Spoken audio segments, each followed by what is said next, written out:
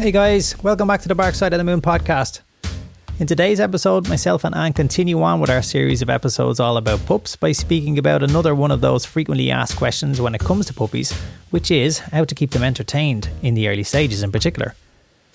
We speak about what to focus on to set your new puppy up for confidence in our world, but also point out what should be avoided, as it may well be harmful to your puppy's development long term. So, hope you enjoy.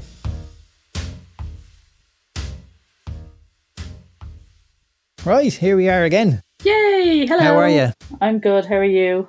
Good, thanks very much. Good. Yeah, let's talk more about puppies. Yay! If you're okay with that, of course. Always. We can talk about other things, politics. No, definitely not. No, let's just do puppies. Cool. Politics. Okay. It'd be a short podcast. I think there's enough crappy podcasts about all that crap that doesn't actually matter, everybody, by the way. Yeah. Just puppies. Yeah. Care about puppies.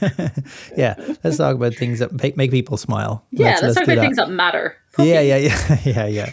Okay, cool. So we said we'd come back and talk a little bit about, or a lot about, let's see. Yes. Mental exercise and play. And I suppose it's something that people ask a lot of, whether it's on our program or in general with pets, like, what do I do? How do I keep puppy entertained? Mm-hmm. Yeah.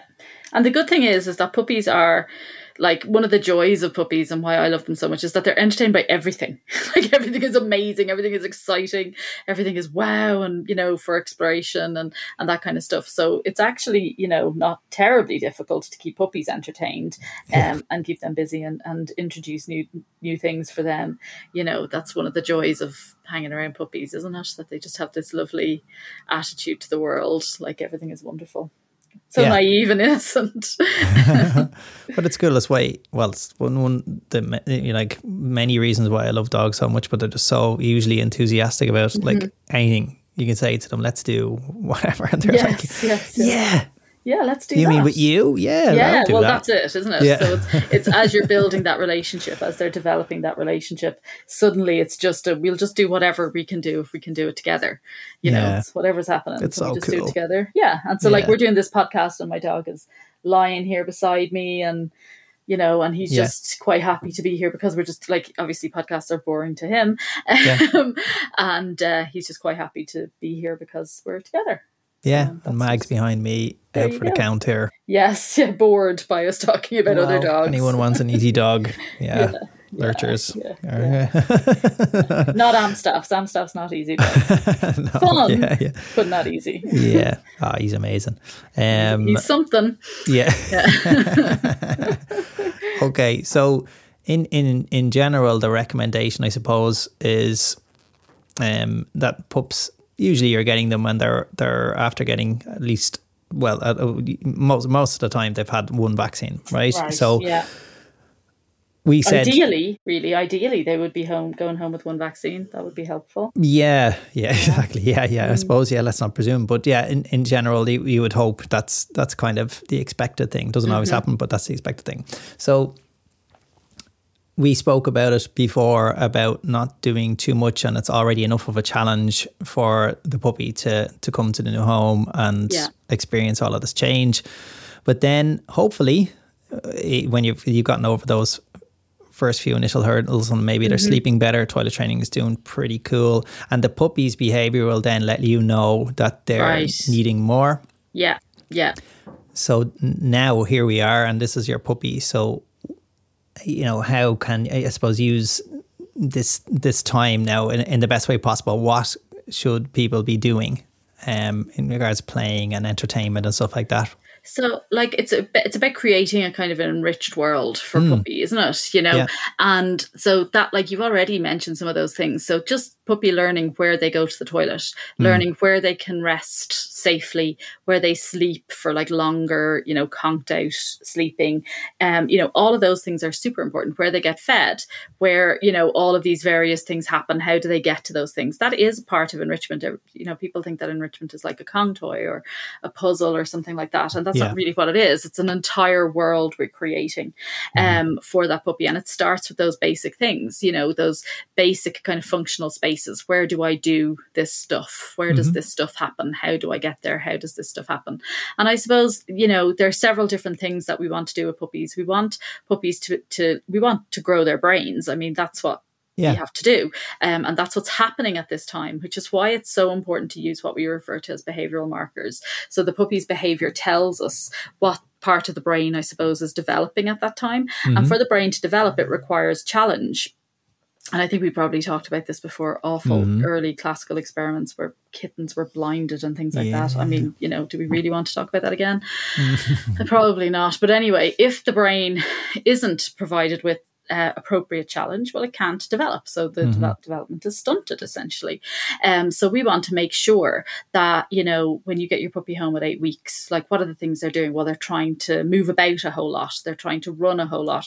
They're trying to climb. They're trying to dig. All of these things that are surrounding kind of locomotion and coordination. So that means we give them plenty of things that challenge that sort of stuff.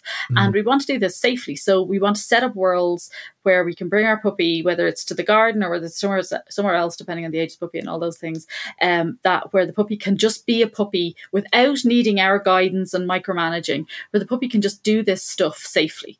So that's what we're really thinking about, is how can we set up a situation where puppy can just do that, where they're going to be safe, and we don't have to be in there luring them with food or scattering a whole lot of food if it's not necessary, and letting the environment do the talking and letting them put their best foot forward and find out things, and this works, or I'm not quite coordinated or strong enough to get my back legs underneath me in this situation. And that's all what that is about. So between that kind of, as they move towards 16 weeks, and we talked about this last time in relation to sleep, they're gradually increasing in activity. So they need more space and opportunities to move about and do stuff. So they need to, they really are Action Jackson at that time. They're really into everything. They want to move about and do things. And it's like they suddenly, have coordinated enough to be able to run. So now they want to run a whole lot, it's like this new skill.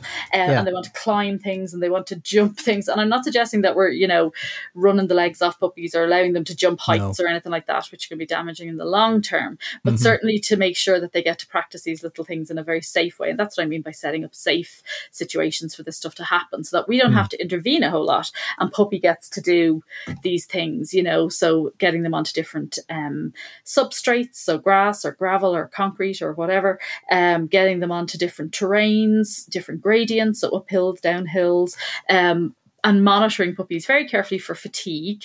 So this old idea of 5 minutes, 5 minutes of activity per month or something like that, that really isn't evidence-based. And we have better understanding of that really, we want to keep puppies safe in terms of making sure that we're not over-exercising them physically. And we're not letting them do a whole lot of jumping up or down things, not doing a whole lot of stairs up or down stairs, not doing a whole lot of twists and turns, and importantly, not doing a whole lot of really, really high octane physical dog play, because the turns and the bangs that they experience during that can have long-term impacts on their physiological development. So we don't want to be putting them into those situations. So it's about a balance, really, isn't it? All these things are really about finding that balance, aren't they? So that puppy needs outlets to be active and to move around, to enhance physical development and coordination and muscle development and all of those things. And then they also need lots and lots and lots of appropriate challenge of the cognitive type, so kind of mental exercise type. They need, physical challenge, they need cognitive challenge, they need social challenge. And when we say challenge, things that encourage them to interact and behave, with those kind of situations. So their puzzles are definitely helpful, but getting them doing a whole lot of sniffing, getting them hanging out with, cool model dogs. So it doesn't always have to be high octane. And one of the things that I emphasize a ton with puppies, and believe it or not, I have found really difficult to get people to do, is to play with their dogs. And that might sound silly and might sound weird. I know what you mean, yeah. Right? Yeah. But it's really difficult. And because I think we tend to think of play as either throwing a ball or doing things to the puppy with a toy or with some item. Or we think of it as, using play as a way of teaching, so-called impulse control, or play as a reward in, in, training exercise or for sports training or whatever it is. But actually play should happen for play's sake. And it should just be a goofy interaction. It should just be a fun interaction. It shouldn't be about you getting the toy or puppy waiting for the toy or whatever the other, things are. That actually it should just be about you having fun. And it's because bonding, isn't it? Yeah. And play is kind of useful because it teaches so much more than just how to tug with a puppy or whatever. Like toy doesn't even have to be present. Tug doesn't even have to be present. And like we want to actually have give and take. It should be like a dance and not, just your puppy learning how to play keep away, which is what they're doing. I mean, that's what they're learning. They're learning, how do I keep the remote control away from this, slow human, basically. Yeah. That's what you're teaching them if you play those games. Because that's what they learn. They're storing up that information, for when they really need to keep something very valuable off you. They're learning all those things. So it's about doing that. And if I could get puppy people, pet owners at all, to get more engaged with playing with their dog, true play, I think I would die happy at that stage, actually. That would be. And the reason I mention it with puppies is because it's so much easier to motivate puppies in this. And if you start that off with them when they're that young, it becomes a really, really nice kind of lifelong thing that's going on, and goes on and works forever and ever and ever. So, if we can get them started with puppies, I think that's good. Yeah. It's just a little bit easier. Yeah. So to, like, when you mentioned puzzles there, and I know we spoke about this in a previous episode, and I was actually talking about Maggie and stuff like that. When you don't want to make them too challenging, obviously, for the pups either. Yeah, so appropriate challenge should actually be the caveat there. So everything is about appropriate challenge, and the puppy's behavior tells you this, because what we should be doing is kind of, enrichment, if it is truly enrichment, which it rarely is, it should be goal oriented. So like, what are the behaviors that we should be getting out of this? What are we trying to help this puppy with? What are we trying to provide them with? What outlets are we trying to give them? And we don't want it to be frustration related behaviors. We don't want it to be the puppy giving up and not wanting to interact or not persist with it any further. And that so often happens. And that tells us, that's immediately telling us that level of challenge isn't appropriate for that individual. So there's some revisions needed. And so it's just taking the feedback then from that puppy's behavior then is really valuable, because it tells you what they need more or less of, basically, and how to kind of shape that for them. Okay. So be a goofball with your puppy, and yeah. And like, what better context than to do that with? Like, puppies are the ultimate goofballs. So do that. They don't judge you either. They don't, and actually will love it. Yeah, the goofier the better. Yeah, absolutely. So on top of that, then, so simple, any simple things that people can do in those early few weeks that would be easy for most people to be able to do, that would benefit the dog in relation to, like, I know we spoke before about puppies' back legs, and that's their awareness of them is right, when they're younger. Anything those kind of things, not too challenging. Any of those suggestions that you could give? Like, what we talked about there was, different substrates, different gradients, climbing up and over things, getting them, giving them areas that they can dig in. Like, really, the 100 days enrichment program, do that. Yeah. That's the easiest way. So that was to save me having to try and give loads of ideas to people. I can just go there and do those things. Just do that. Yeah, absolutely. It's amazing. It really, really is. We always say it, but it really, really is. But there's a never-ending stream of things that you can be doing, and it doesn't have to cost a lot. Oh, this. Yeah, it doesn't necessarily have to be costly at all. And really, just like children, I suppose, what puppies want is they want your time. So you can buy them all these amazing toys and all that sort of stuff, and that's fine. But if we're just getting toys to give it to the puppy so that the puppy's doing something so we don't have to interact with them, well, then I think there's something lacking there. Yeah, of course. And the amount of frustration that's going to be building for that dog is incredible. And again, they're going to let you know. Yeah. So no amount of money that you can throw at it is going to fix it. They ultimately want food and your time or attention. Yeah, they want to be interacting with you. And if they're doing that, then they shouldn't need a whole lot of things to keep them busy and quiet. They should be able to rest then and be satisfied that their needs are met. And I think that's something that's missing, because we've come into this habit now of keeping dogs busy all the time. You know, like they have to learn how to be bored, because that allows them to kind of switch off and allows them to rest, and their brain isn't thinking, oh God, what's coming next? What's coming next? What do I need to prepare for next? You know, that they can just be.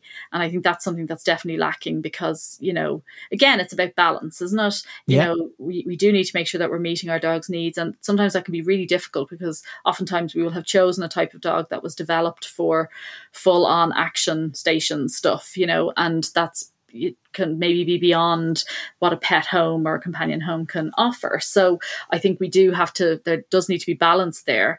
And I would say that probably most dogs need more interaction in their lives, not less. You know, that seems to be something that's terribly lacking. And the most effective type of enrichment is interactive enrichment. So where there is social interaction happening, that you're involved in that is the most enriching of enrichment, if you like.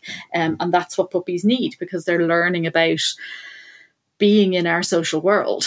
And if we're just doing that, you know, for a few minutes a day in a training exercise, well, that's probably not going to give you the benefits of living it, if you like. So I want to encourage people to live it, rather than think about training sessions in boxes, you know, that happens in this 5 minutes here and 5 minutes there. That actually should be a lived experience, because that's actually what we want to prepare the dog for. You know, that's what being with puppies is all about. It's about preparing them. It's about all the stuff we do now is actually what's going to contribute to the dog we have in 2 years' time or 5 years' time or 10 years' time. And make their life a lot more enjoyable and easier. Absolutely. Yeah. So definitely living it, rather than thinking of like training sessions, which is terribly uncomfortable to me, and not something that I really want to do. You know, because who wants to do that? Like, it's like school. Nobody has fun with that. We're always talking about that, trying to make it fun for the puppy, everybody, but also for the human. Like, otherwise, we're just not usually motivated to do it. Right. Yeah. You know, short-term gain. Yeah. Yeah. So trying to make it fun and less serious, he'll actually learn. It's actually easier for humans anyway to absorb new information if they're doing it in a fun way. And certainly for dogs as well. So okay, cool. So. Right. So what should people tend to focus on certain things in the early few weeks, and maybe that they shouldn't do that might be harmful for the puppy's mental and physical development long term. Can you speak about some of those things?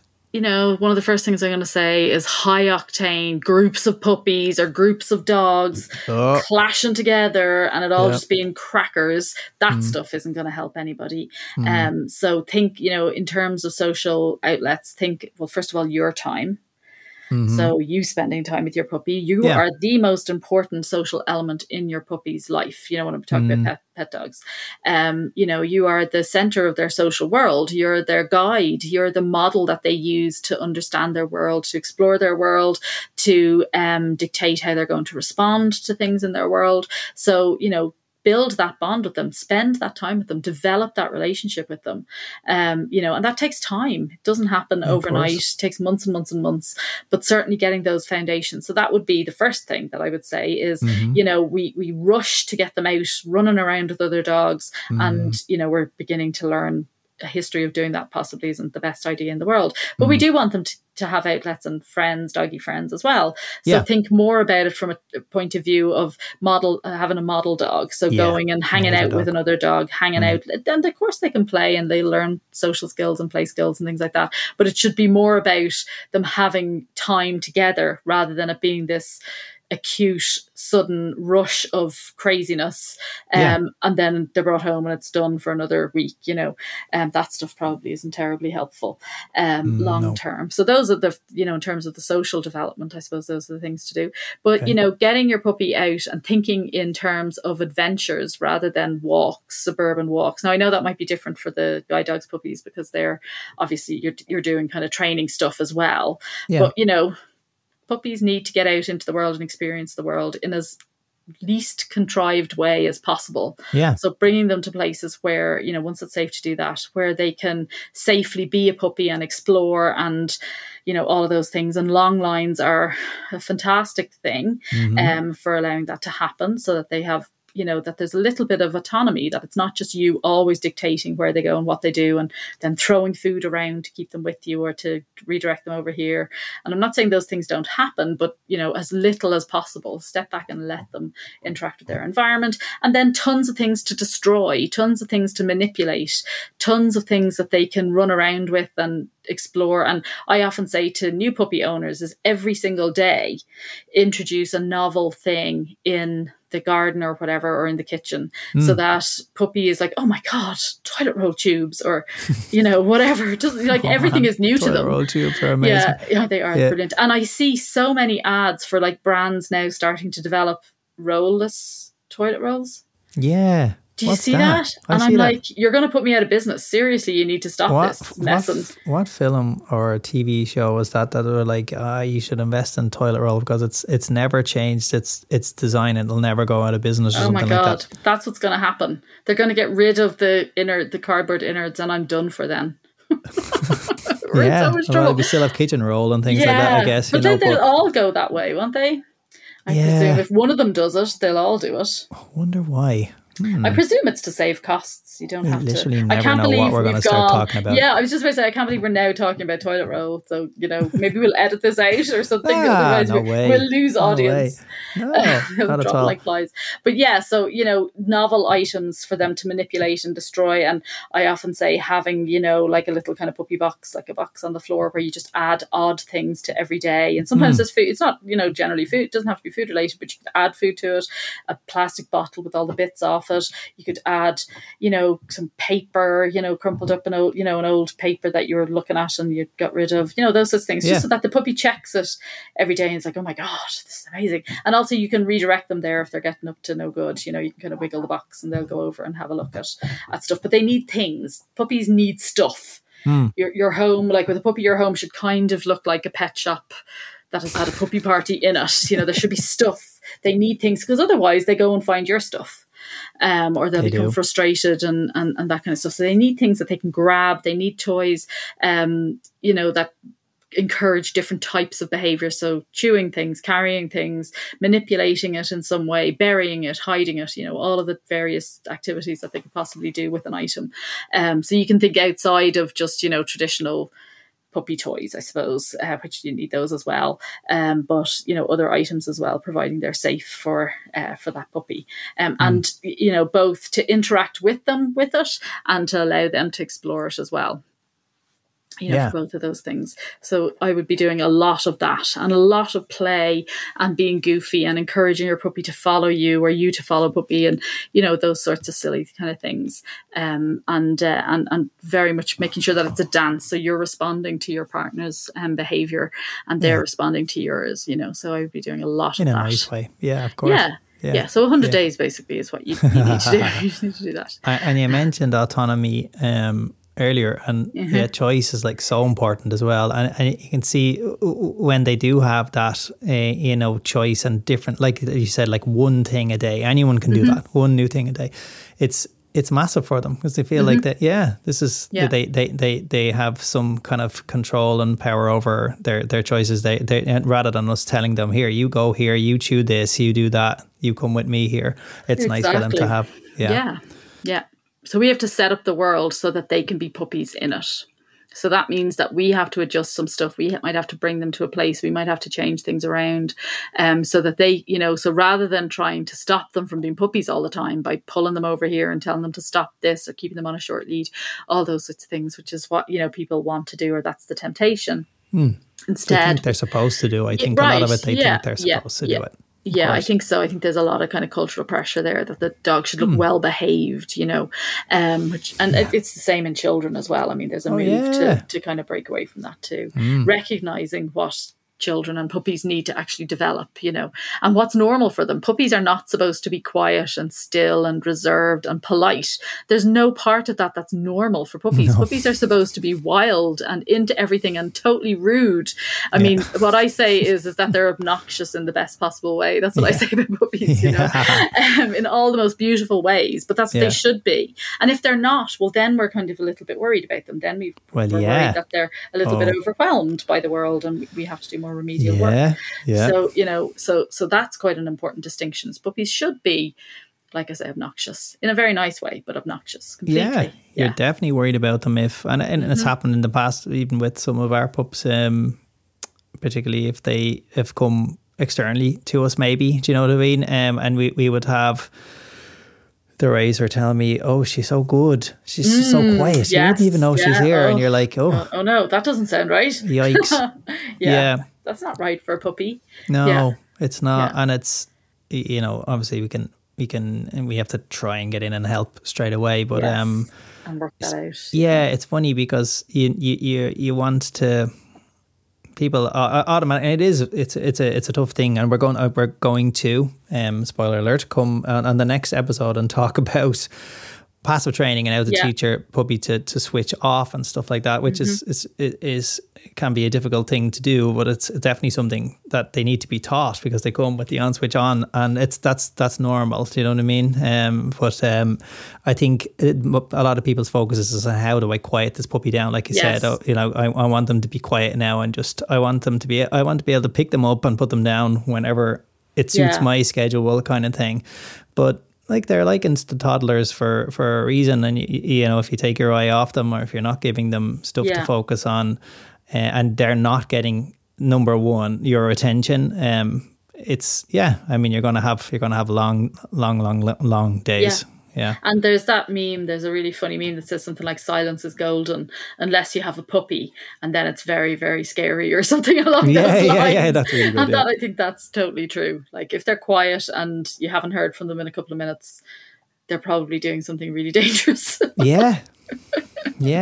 And you would have some people say, it's keeping them quiet, and no matter what they're chewing on, and you're like, no. Well, we want to make sure that we're providing them all the things to chew on, but at the same time, I will say they're babies, and if they chew a couple of the wrong things, I mean, this isn't the end of all this things, is something that we tell everybody. We have anticipate time. They're going to chew something you don't want them to chew. Of course. Many things. It's up to us to control the environment and to provide appropriate stuff as well. Things. Yeah, absolutely. And lots of different types of things. So people will be like, oh, here's a nylabone, and they have loads of things to chew. Look, they have a nylabone, and it's just like a boring nylabone. And unless you have a really intense chewer, like my dog loves a nylabone and will happily sit there with a flavorless, the flavor, whatever flavor. Oh yeah, and we'll just happily sit there and chew it. Right, okay.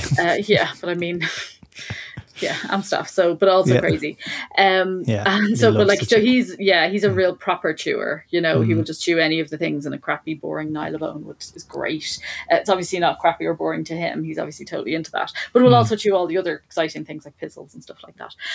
So we need to have a range of things. There's so many things, and he's nearly 11, Graham, and I would still make sure that I have so many things out for chewing. Well, so of that course, he doesn't choose. If you don't have that stuff, none of us have a hope. Come on. But I mean, this is a dog now that would very easily could chew through a house. I wouldn't be surprised at all if he had the opportunity. That would sound like great fun to him. And he has never, not challenge once, accepted. No. I know. Yeah. I'll just let him hear this. But he has never once chewed something that I didn't want him to chew. If you said that, that's amazing. Yeah. In nearly 11 years. Yeah. And I take that as a massive win, and a ton of management, and an absolute extreme amount of dog toys. I have a problem. Yeah, no, it's a problem, but it's an he extreme. Is quality control for dog toys. Yeah. Oh my God. And none stand up. I mean, no. It's ridiculous. Still. None stand up to it. Come on, people. Don't. We said this a few episodes ago. Let's start sending Anne stuff. Yeah. Send them in. Not to Anne, to Deck. Yeah. To Deck. Yeah, exactly. So it is, so it is absolutely possible to do that. And everybody thinks their dog is the worst chewer. But, providing them with a ton of things that they get different and things. People will say, if I give him stuff to chew, he just destroys it. And I'm like, yeah. Yep. that's the point. Job done. And as well, here's another one for you as well. So I would have it, I'd come across it a lot as well. And again, it would be maybe the husband and wife or partners are disagreeing on this. So generally, again, sorry guys, but it's usually you that say, I gave us, me old... You should be saying it's usually us. yeah, exactly. Yeah. Oh, what do you mean? I wouldn't. Yeah, of course. Yeah, I am one of you. Yeah, us. Yeah, exactly. So yeah, no, I mean, say, okay, the slipper thing, right? Yeah. So chewing on the shoes and you say, I gave him my old slipper. And then the other person said, well, no, because then you're teaching him to chew slippers for the rest of his life. What do you say to those people? I don't know. Like, I don't think there's any definites about this. Absolutely, I think that dogs, and certainly some individual dogs, kind of get a taste for certain things that they like. You know, so they even the smell. They particularly like. You know, and maybe stuff. I don't mean particular taste. You know, another sense, but that kind, whatever, you know, the thing is made out of, or whatever behaviors it brings. So, like, Decker would be particularly interested in fabric, and so anything. Like, so any sort of stuffed toy, it doesn't matter. And people will be like, no, this is a really tough one. Or my dog had this and he never destroyed it, but destroys all others. And I'm like, no. So anything that's stitched, I would say, fabric that's stitched, he will need to break those stitches. God. Yeah. So it doesn't matter. There doesn't have to be anything inside it, but if there's a join, he needs to break that join. So I definitely think, but like at the same time, I've soft furnishings everywhere because I do have a problem with not only buying dog toys, but also cushions. That's another problem I have. And like, he's never destroyed anything like that because he's always been given a ton of, like, I will buy stuffed toys just for him to just dissect. Dissect and rip up, and like will destroy, and it will be smithereens. Like, it is not, you know, just that I open it. I must open it and then it must be in a million pieces. Like I often say, his life's work is taking big things and making them into many little things, because that's, you know, he just likes to shred stuff, you know, and so that, like, so I definitely think that that's a thing. But at the same time, he never learned that cushions provide him with that sensory feedback. So he doesn't do it to cushions or duvets or bedding or anything like that. Like, he's never chewed his own beds. Yeah, it's a lot to do with what the dog is getting, or whatever the animal is getting back. So I never, like, I always made sure that, so, like, you know, so he's always had plush beds and vet bed and duvets in his beds and crates and things like that, and, you know, from the time he was a baby. So even though I was managing it to prevent him chewing other things like soft furnishings of mine and sofas and stuff like that, he still had his own bedding and all that stuff, and never chewed any of that and has never ripped any of that, because I've always made sure that I've gone, okay, well, what does he need? Well, here's a ton of things you can dissect and rip up, because obviously that's a thing that you like to do. So you can have a ton of those. And because of that, he's never done any of the others. So, you know, if he was into slippers or shoes or whatever, and I have actually given him shoes and slippers and things like that before, and I've given them to him, and he's not ever touched my shoes or anything like that, or my stuff, or those sorts of things, though he would carry them around. And I think to carry shoes around. That's kind of generally what tends to happen. Like when there's a potential argument at home over this kind of thing. After a while, they see it. That's their slipper to chew. You know what I mean? Yeah. So there is definitely something to it, but So I think, you know, I think it can depend on the individual dog, and I'm not going to say that there's no dog that will start to hunt slippers down, you know, because those dogs exist.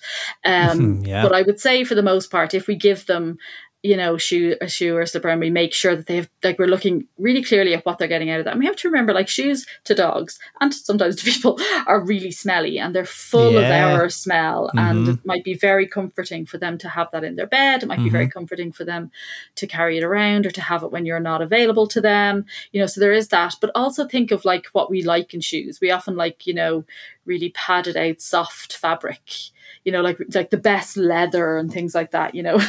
That would absolutely be the most amazing chew for a dog. Like, think of the sensory kind of, you know, feedback they get from chewing that, you know, that real putting it down onto the back molars and really working on it, you know, that would be absolute joy to a dog. So we do have to think about those sorts of things. So like, think, but what are they getting out of this? Well, what are the things I can give him that he can have tons of those, and I'm going to keep my things that I don't want him to get at really safe for a period of time until he gets addicted to these specific yolks, and then I can start to, you know, wean it then that way.